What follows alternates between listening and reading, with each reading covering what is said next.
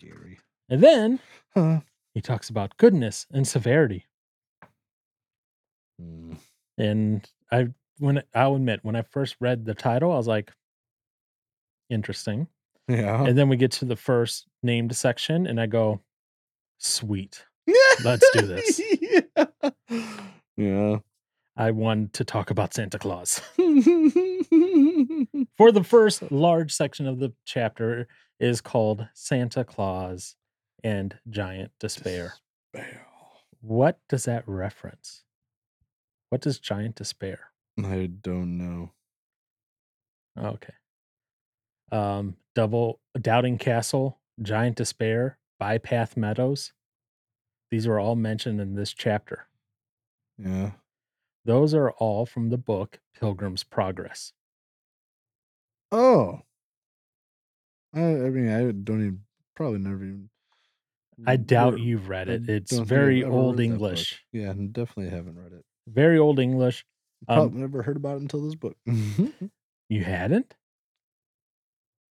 I don't know. Maybe I have, but I mean, I know I've heard of it, even though I haven't read of it. yeah. But yeah, because I read that, I was like, Bypath Meadows. I was like, what the heck is that? And then Doubting Castle, Giant Despair. I was like, what? Oh, this is all Pilgrim's Progress. Got it. Pilgrim's Progress. Yeah, I got nothing. Okay. So I don't have anything highlighted until we get into Santa Claus and Giant Despair. Say the only thing I had highlighted before that was both must be acknowledged together if God is to be truly known, being his goodness and severity. That's all I had. Fair enough. And this was my favorite sentence of this chapter. Ready? Yes. People say they believe in God, but they have no idea who it is that they believe in or what difference believing in him may make.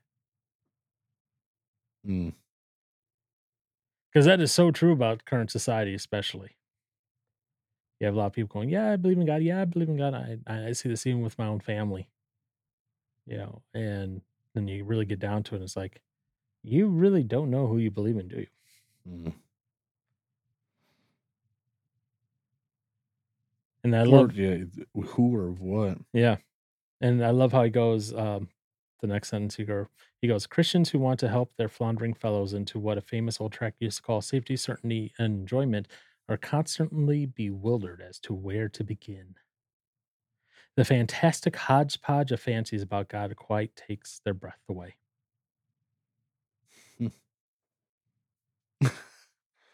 Let me ask you this. This is a word I missed before, but I should ask this. What does a muddle mean?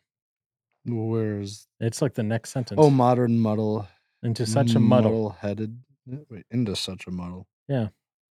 Into such a. How on earth have people gotten into such a muddle? What is muddle? A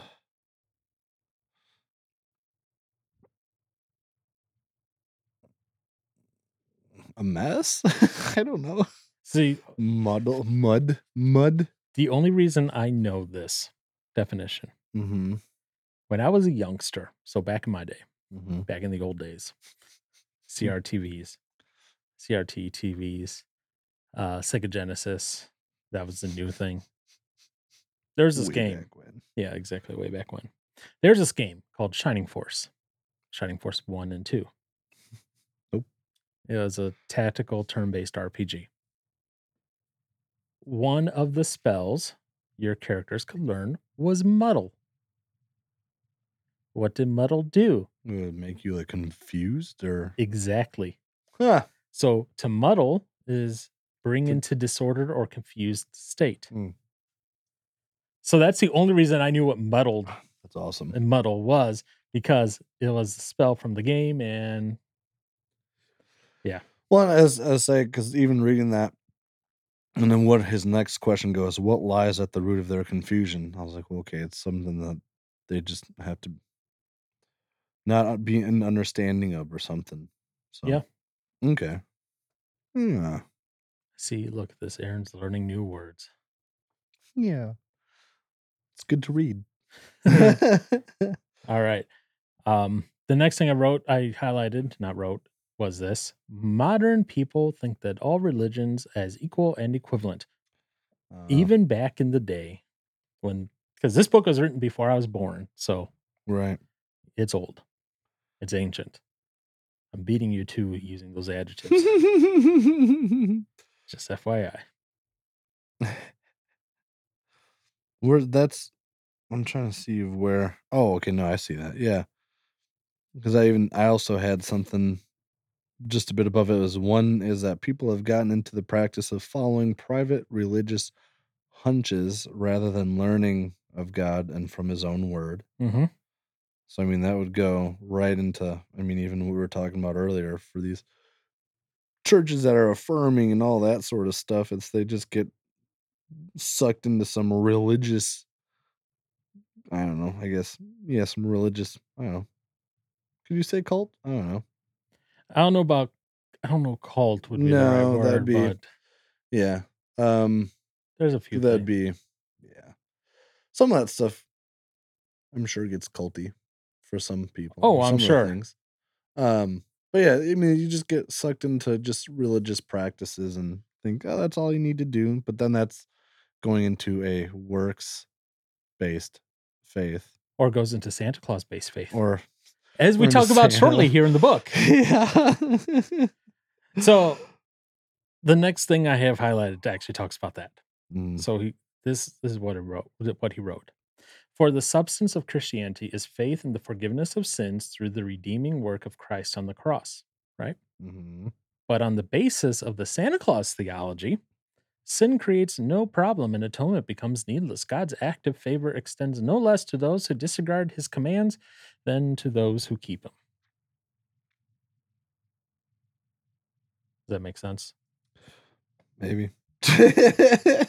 I be honest if it does or doesn't. I don't know. I'm not even keeping up with all of it now. Um, where is that? For me, it's the next page. Yeah, maybe I don't quite follow it. Okay, so what he's getting by here with this Santa Claus theology, right? You know who Santa Claus is, right? The happy, jolly Yeah, fellow the fat Saint Nick. man with the The fa- white beard and so we'll dye your beard white this Christmas, is what you're saying? um, I did always My post. beard's already getting there. It's already white. It's all the gray. So I mean, not no, it's changed for me. So I always did play Santa Baby for high school for Christmas concerts. Wait, So what? what? I had to parse that again Oh, because you said I always played Santa Baby, and I was like, wait, what? And then my brain had to go, oh, he meant the oh, song for band or something like that, not the character yes. that he dressed up as. No, no, no, no, no, That's why I had to no. reparse that. Anyways, so Santa Claus theology. Santa Claus, big, happy fellow, jolly, Saint Right. Nick, blah, blah, blah. It says sin creates no problem and atonement becomes needless. In other words, what he says is God, and continues on, God's active favor extends no less to those who disregard his commands than those who keep them. In other words, what that he's saying in that phrase there is that under Santa Claus theology, as he calls it, Mhm. God's favor, blessings, Right. whatever, Goes to anybody. goes to anybody, where you're following God's commands or not, where you're saved or not, whether you're sinning or not. But but I thought Santa has a naughty list. You might have, there might be European Santa stuff. Who knows? Okay. Because I was like, you have to be a good boy or girl Yeah, to get gifts but from even if Santa. you're on the naughty list, you're not getting smited. You're not getting killed. You're not being sent to damnation in hell. Right. Yeah, you're just not getting your present for the year. Yeah, exactly. So that is a very, very big difference there. Yep. But And he continues on and he says this. He says, the idea that God's attitude to me, in other words, how God thinks about me, is affected by whether or not I do what he says has no place in the thought of the man on the street. And any attempt to show the need for fear in God's presence for trembling at his word gets written off impossibly old fashioned, Victorian, Puritan, sub Christian. In other words, what he's saying is if you approach someone and say, hey, you should have respect for, God's word, and all this other stuff, and people go, well, that's Victorian, that's old fashioned thinking. And that idea of what respect for God's word has obviously changed over the years. So don't get into the idea of, well, it must mean you must wear the suit and the tie and the top hat. You know, it's how do you show respect in your current culture that you live in to the word of God? You know, in some cultures that might mean taking off your shoes. In some cultures that might mean, you know, bowing. In some cultures that might mean standing. You know, for me, you know, specifically, you know, if I'm somewhere and like when I run sound booth on Sunday, I wear a hat and shorts and that, okay? Mhm. But when it's time for prayer and that, I take my hat off, show a little I've bit of never reverence. under yeah, I've always I've You know, not everyone does, well, right, and that's yeah. fine. I'm not sitting there going, "Oh, Aaron's not taking his hat off." How could you? How d And it's just so disrespectful. for me, that's a way I can show a little bit of reverence, a little Mhm. bit of respect. Well, I know I mean, I've been told that, yeah, taking your hat off is a sign of respect or something. I was like, "How is that It's being just it's respectful?" just the way our culture is. Well, I don't think that is it's definitely not as much anymore as it used to be. Yeah. That's definitely gone away a decent amount. Call me Because old fashioned and stuck in my old ways. yeah.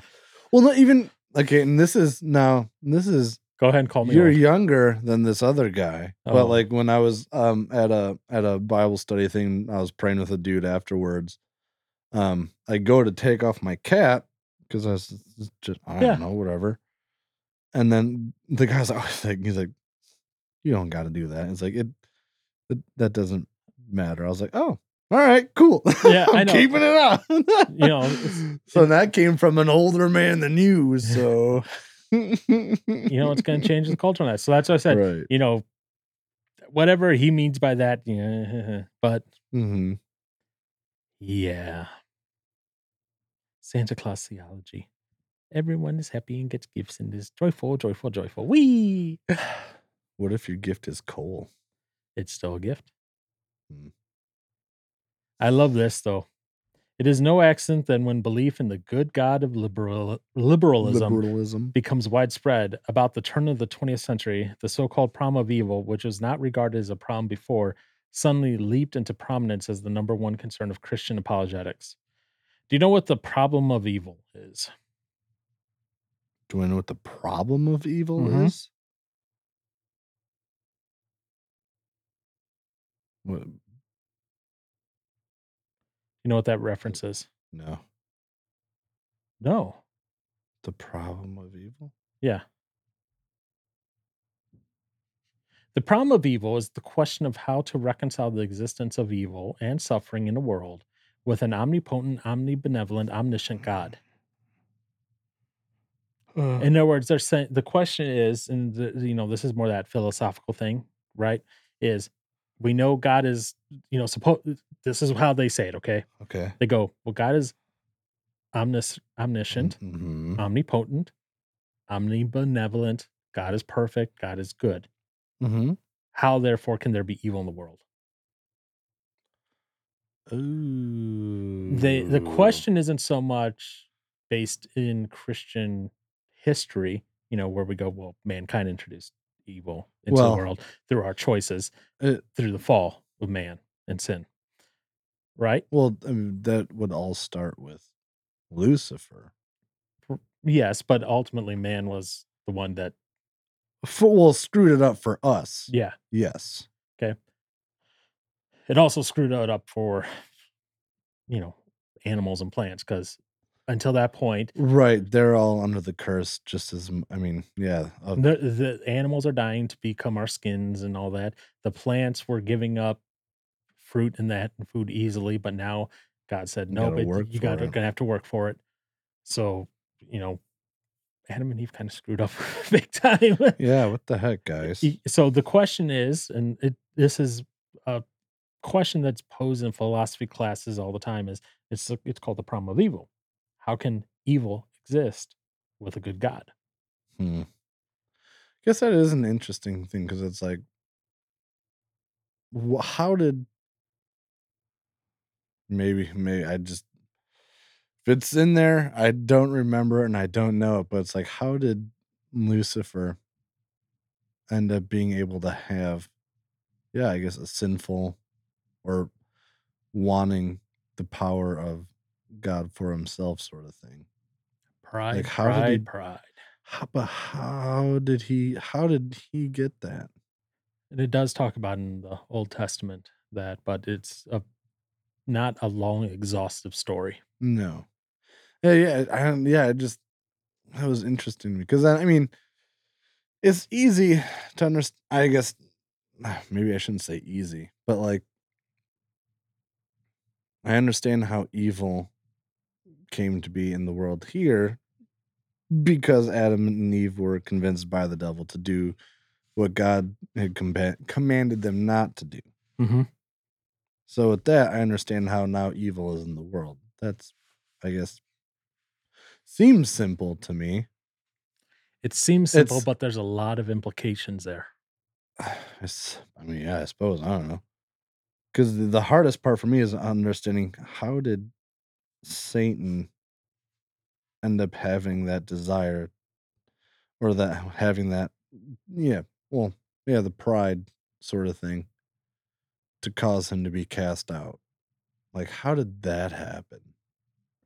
There's a lot of things that we're gonna have to wait on to ask God about, and that might be Yeah, one of them. I kn It talks about it, yes, in the New Testament, but maybe a theologian can explain that better about that. right, I personally don't know that one, other than pride and the thing that it talks about in the New Testament, but right.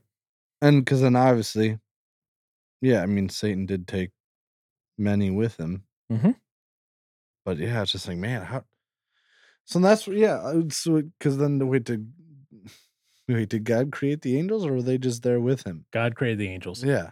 Okay, I thought so, but because he was just the only one to be. Well, the Trinity was there from the beginning, Right.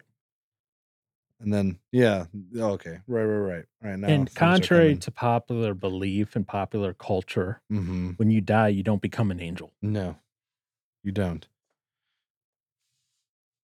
That's so. Oh, You okay. That's you don't get a harp and you don't get assigned a cloud and you don't with get to little wings and nope, you don't become a cherub. The number of angels were made at the start. They are created beings. but more special than they are. Ugh, that and thinking of eternity. Whenever I think about that, that just hurts my brain. I don't like No, don't worry about it too much. You'll have all of eternity to ponder it. that. Stop. Knock it off. Ah, damn, So he man. That was continues some tough on. stuff. Yeah. This was inevitable, talking about the problem of evil being considered by Christian apologetics. Okay. For it is not possible to see the goodwill of a heavenly Santa Claus in heartbreaking and destructive things like cruelty or marital infidelity or death on the road or lung cancer. The only way to save the liberal view of God is to disassociate him from these things and to deny that he has any direct relation to them or control over them. In other words, to deny his omnipotence and lordship over his world. Hmm.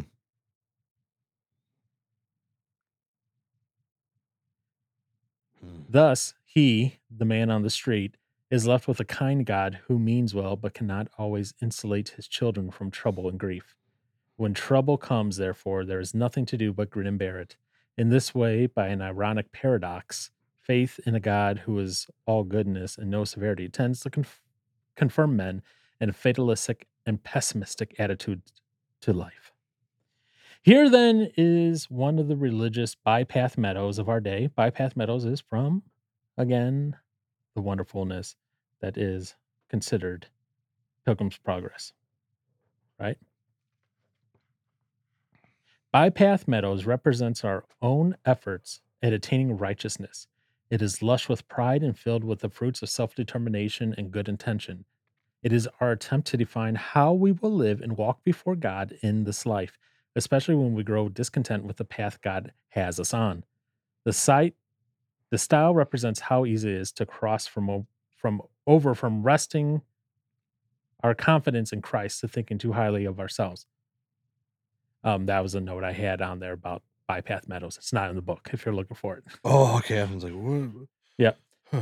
So he goes, that's the religious bypath meadows of our day, leading into land of Doubting Castle and Giant Despair. Now, Doubting Castle, right? I have these notes on it here. The ongoing misery of Doubting Castle reveals the weight of depression that can linger and lie upon true believers. Doubts can be persistent, discouragements can increase, misgivings can reemerge and reinforce like iron bars holding us down. Even more mature believers are not immune. Christians more seasoned in his pilgrimage than hopeful, yet Christian's suffering was more severe. It was hopeful who served his older brother by speaking words of encouragement. These are characters from the book Pilgrim's Book. Progress. Literally, they're named Christian, hopeful, stuff like that. Okay. The book is like the book is not like the song Martyr in that it is very imagery driven. Okay. Martyr is very direct. This is very imagery driven. Okay. Giant Despair is a character in there. Giant and Despair. Mhm. And his wife, Diffidence, devise their plans in the dark at night where there's no light. Diffidence, lack of trust or unbelief. That's what it means, if you're wondering. Will always send us despair to bludgeon and abuse us. Diffidence plots and directs. Despair carries out her cruel designs. He does her bidding. Diffidence tells her husband, take them into the castle yard tomorrow and show them the bones and skulls of those you have already dispatched, and make them believe ere a week comes to an end, you also will tear them in pieces, as you have done to their fellows before them. So those are just a couple of characters from the book Pilgrim's Progress. This sounds intense. Almost. We can do that for our next book. I'm just kidding. Your choice. I'm It's all imagery, metaphor, and similes, so Mhm. it'll be like taking AP English again. Ooh, Or did you take AP English or just normal I English? probably just did normal. I don't. Did you do the Did I do test afterwards? what test? You do AP English test for college credit? Oh, I definitely didn't. I definitely did not do AP English. Okay. I always hated English. So did I. I was horrible at it. Mhm. I definitely did not do AP. Now I want to learn it. Ish. Just learn Abu Dhabi Who? What? makeup language. Okay. Absolutely. I'll make up. Yeah, I'll make up my own language. I'm already working on Yeah, you already got one. So the it. next segment here is called God's Goodness. And Hmm. he finds it right away at the top there. He says, goodness, as in God, as in human beings, means something admirable, attractive, and praiseworthy. Hmm. And I have a couple things highlighted in this part of the chapter, but Mhm. I wanted to see if you had anything first before I talked because I just talked for a long time here. Well, you can keep going. No, I'm just kidding. No, I do have. I mean, it's. Oh, I only have one thing until God's severity. Okay, let's hear it. Um, I just have this spot underlined where it says, "But the mercies of God on the natural level, however abundant, are overshadowed by the greater mercies of the spiritual redemption." Okay. Uh, wow. Now I'm thinking I did not read that right. Or I was just totally thinking of something completely different and I'm not. Oh, wow. Aaron, what is wrong with you? All right. So let's talk about this here. What are Okay. we So talking about? so God's goodness, a big central part of Mhm. this part of the chapter, he is around some psalms. Mhm. He likes the psalms to do this, and that's fine. I have no qualms about psalms. Nice rhyme. Specifically, he's talking about Psalm 18. And he says Psalm 18 as a whole is David's Mm. retrospective declaration of how he had himself proved that God is faithful to his promises and all sufficient as shield and defender. And then he goes, well, you should also Packer goes, "You should read through this psalm, asking yourself at each point how far your testimony matches up to that of David."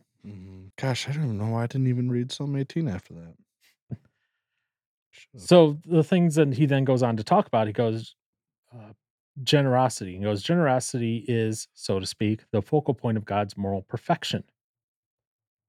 It is the quality which determines how all God's other excellences are to be displayed."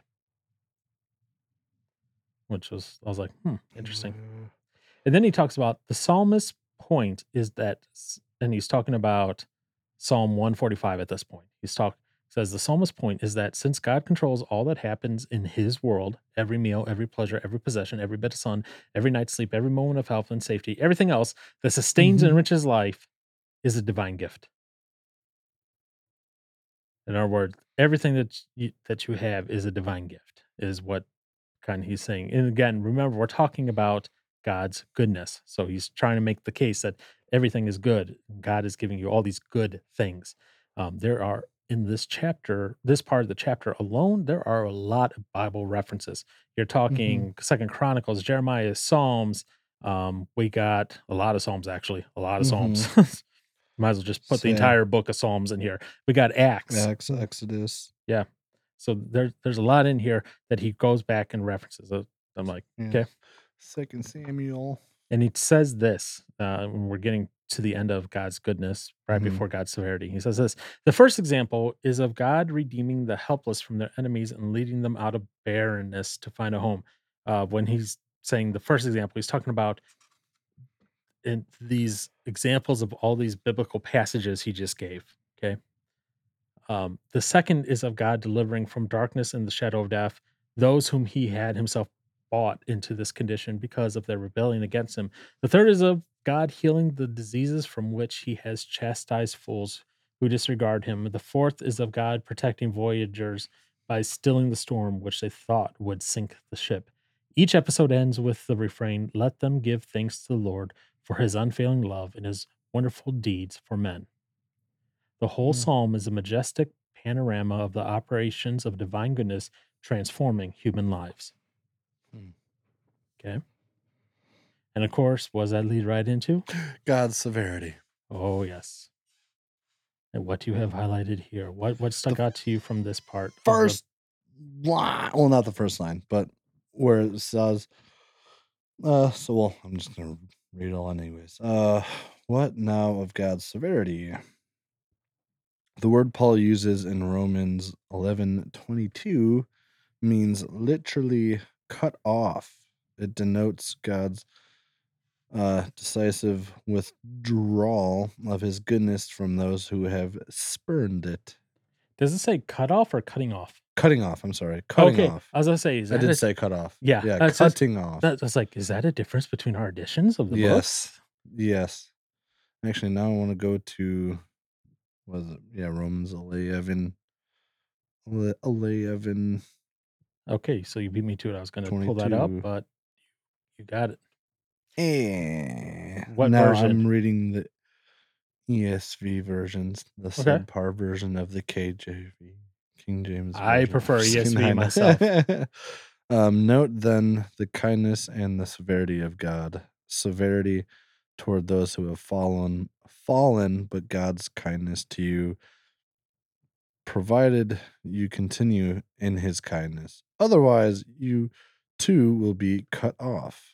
I wonder what it would be in his favorite King James version. 11:22 in the King James. Behold, therefore, the goodness and severity of God on them which fell severity, but toward thee goodness, if thou continue in his goodness, otherwise thou also shalt be cut off. Man, ugh, Okay, so let me ask you that's so this. weird to. Ugh. Let me ask you this. Uh-huh. What is this passage referencing? What is it referencing? Mhm. Why are you It's skipping and here's why I say this. I think giving the whole context gives it a lot more more? power behind it.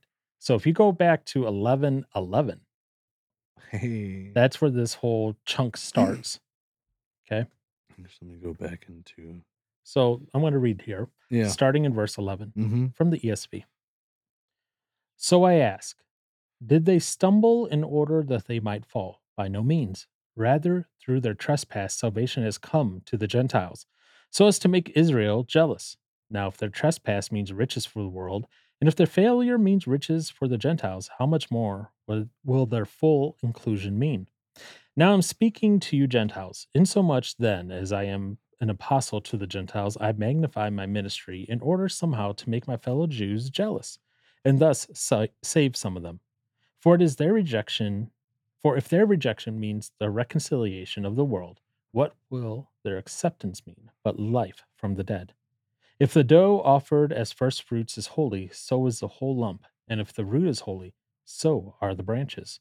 But if some of the branches were broken off, and you, although a wild olive shoot, were grafted in among others, and now share in the nourishing root of the olive tree, do not be arrogant toward the branches. If you are, remember, it is not you who support the root, but the root that supports you. Then you will say, branches were broken off so that I may be grafted in. This is true. They were broken off because of their unbelief, but you stand fast through faith. So do not become proud, but fear. For if God did not spare the natural branches, neither will Yes. he spare you. Note then the kindness and severity of God, severity toward those who have fallen, but God's kindness to you, provided you continue in his kindness. Otherwise, you too will be cut off, and even they, if they do not continue in their unbelief, will be grafted in, for God has the power to graft them in again. For if you were cut off from what is by nature a wild olive tree and grafted contrary to nature into a cultivated olive tree, how much more will these, the natural branches, be grafted back into their own olive tree? Okay, so there's a lot of imagery going on there. You know, That I what this is talking about is you have your Gentiles and your Jews. Okay, mhm, and essentially high level overview. There's more to it, so don't be like, "Oh, this is all that this means."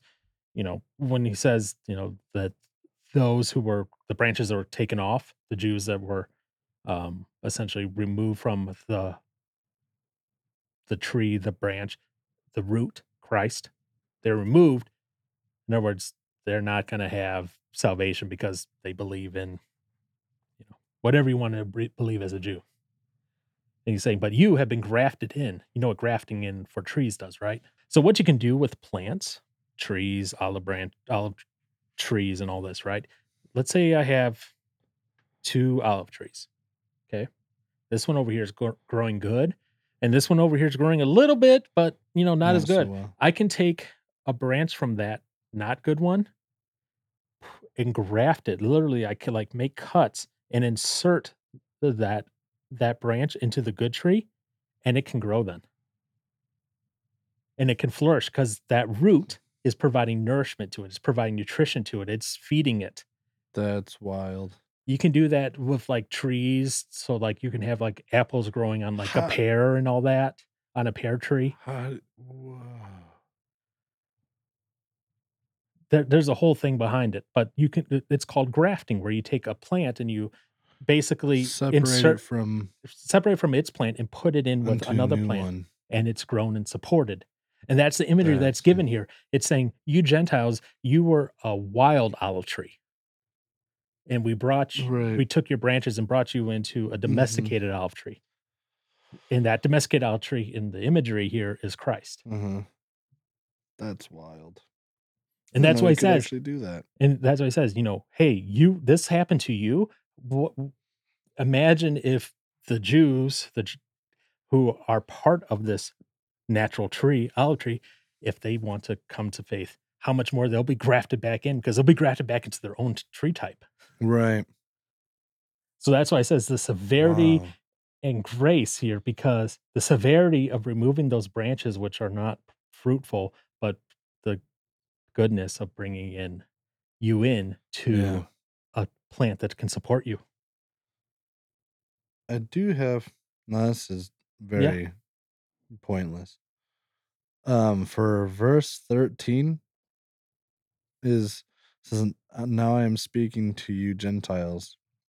For the word after that, is it inasmuch? Oh, it is in as much. Is it all connected? Yeah. I've never seen that before. I was like, "Is there a typo in the app?" I was like, "What the heck?" I have never seen "inasmuch" like that. Yeah, inasmuch.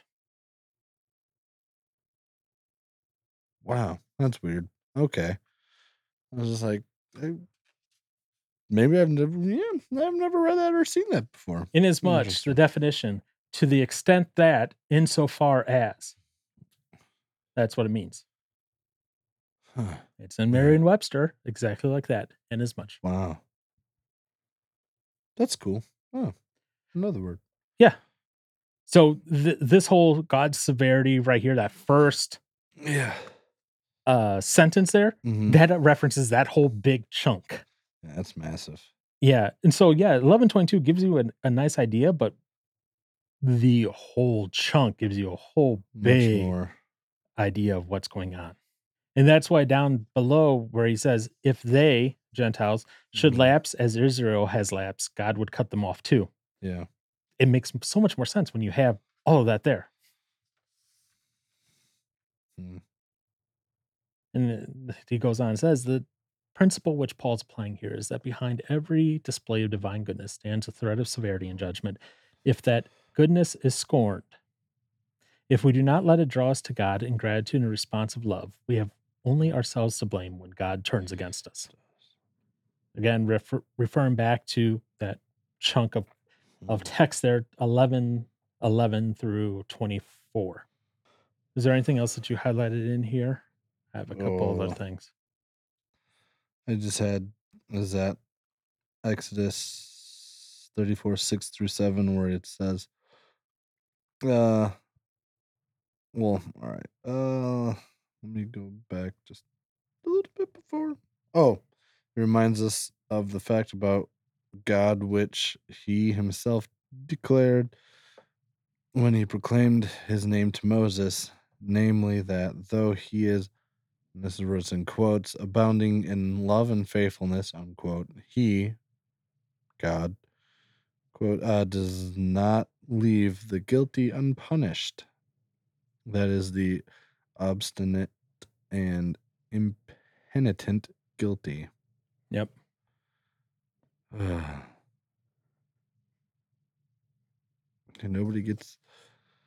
nobody can sneak past him.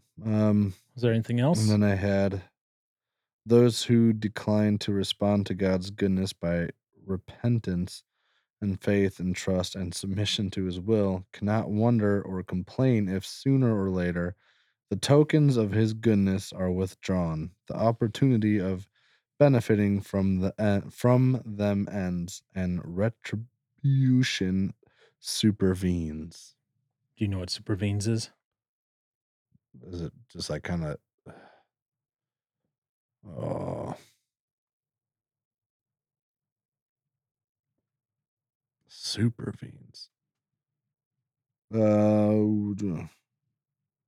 Yeah, I guess in my mind I think it kind of like takes over, sort of thing.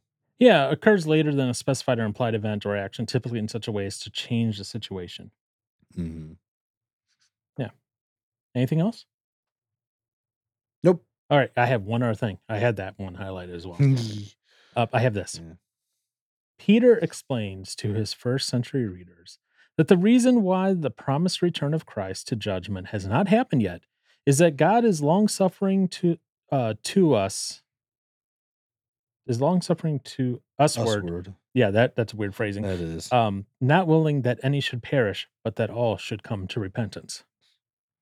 That's Second Peter 3:9, KJV, obviously. KJV. Yep. Usward. Yeah. Yeah. And I was like, all right, yep. Mm, I was like, there's a lot of people who won't buy that. But yeah, I get what he's saying there, and I agree. And then finally he says, what should our response be to this goodness and severity? mm. He says, appreciate the goodness of God. All right. Yep. As this old song goes, count your blessings one by one, blah, blah, blah.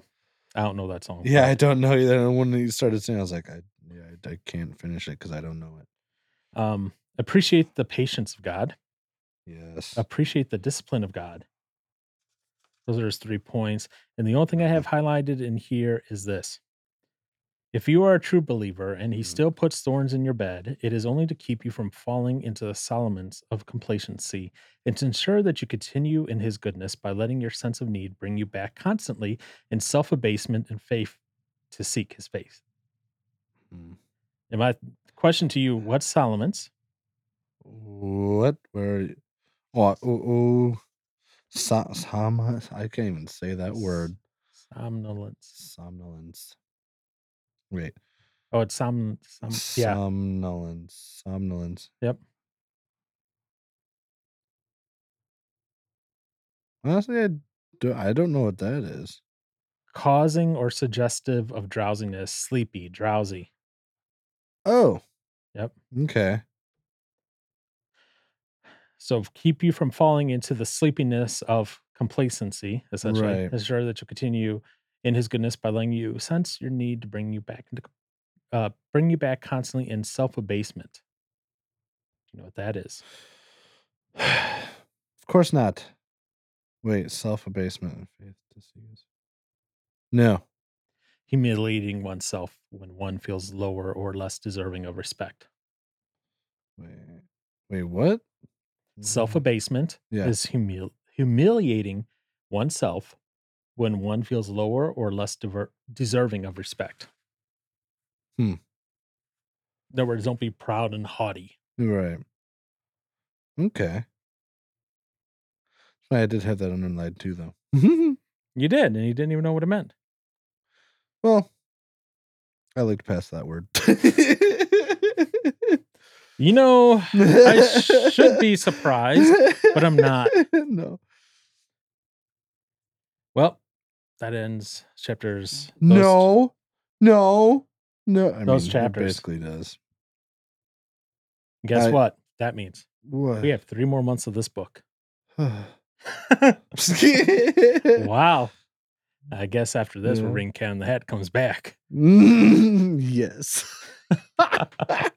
Absolutely. Man, I mean, Well, maybe we'll read something Christmassy for December yeah, that's true. You could do for that. Aaron. Just read a good Santa All right. book. Any final comments on these 2 chapters, sir? Um, man, I'm just gonna. I had two other things underlined. Oh, go for it.